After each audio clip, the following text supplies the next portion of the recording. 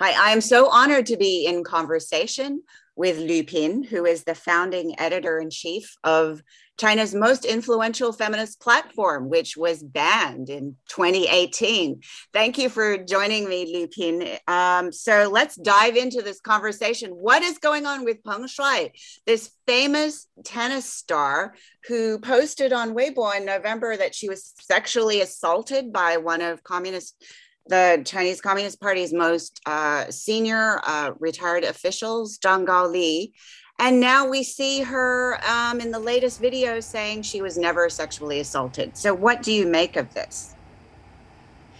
I understand that Peng Shuai has no other options in her current situation, considering that she and her family members have no physical security in China when they are living in China.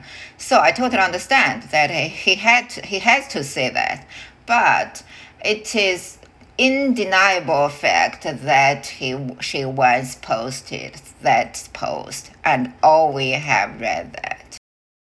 Right. So I think people outside China should know that this kind of making people who are in political trouble kind of um, make these forced statements is very common. I mean, we've seen it with other political prisoners, or I mean, not even political prisoners, but it's very common to be under pressure and to have to say before the cameras something that is convenient for the Chinese government. And so, I mean, I totally agree. I certainly don't think that Peng Shuai is speaking her true feelings, and we have no idea what she is feeling right now.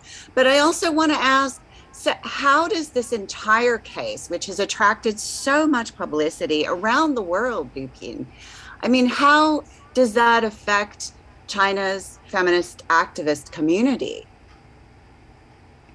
I think her post, yeah, shocked our community just as shocked many other people's.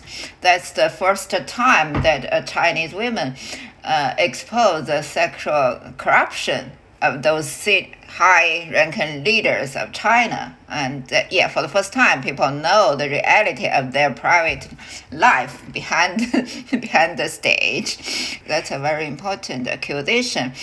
And I think Peng Shuai gave us an opportunity of political education.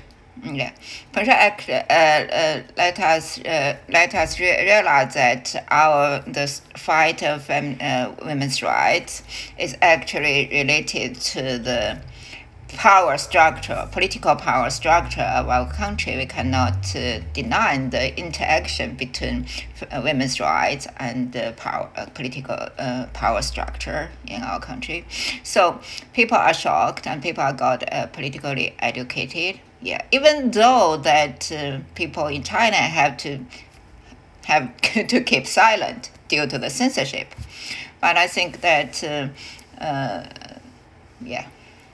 So this is the thing is that, I mean, when her post first appeared, it was up for almost half an hour. And I saw one analysis by China Digital Times saying that it was commented on or forwarded almost 7 million times.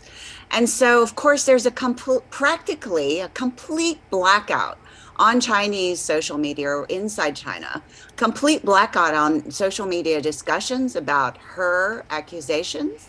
I mean, there isn't even any acknowledgement that she made any accusation to begin with. So how do you know how many people are really talking about this case now? How do we get a sense of that? I think nobody have the acute numbers of how many people have read it, but I do know that people are talking about that. Yeah, but we can know the exact numbers. Yeah. Yeah. I can see that how to say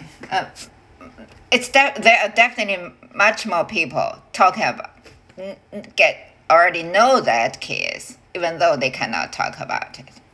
So we're really running out of time, but can you very briefly say what you think about the future of the women's rights movement or the feminist movement in China with the remaining 30 seconds? Everything is deleted in China now. Everything is subject to censorship, but people is struggling to make their voice heard. Yeah, and support each other. I think that's our movement, which is going on in this very hard time. Thank you so much. It was great having this brief conversation with you, Liu Pin.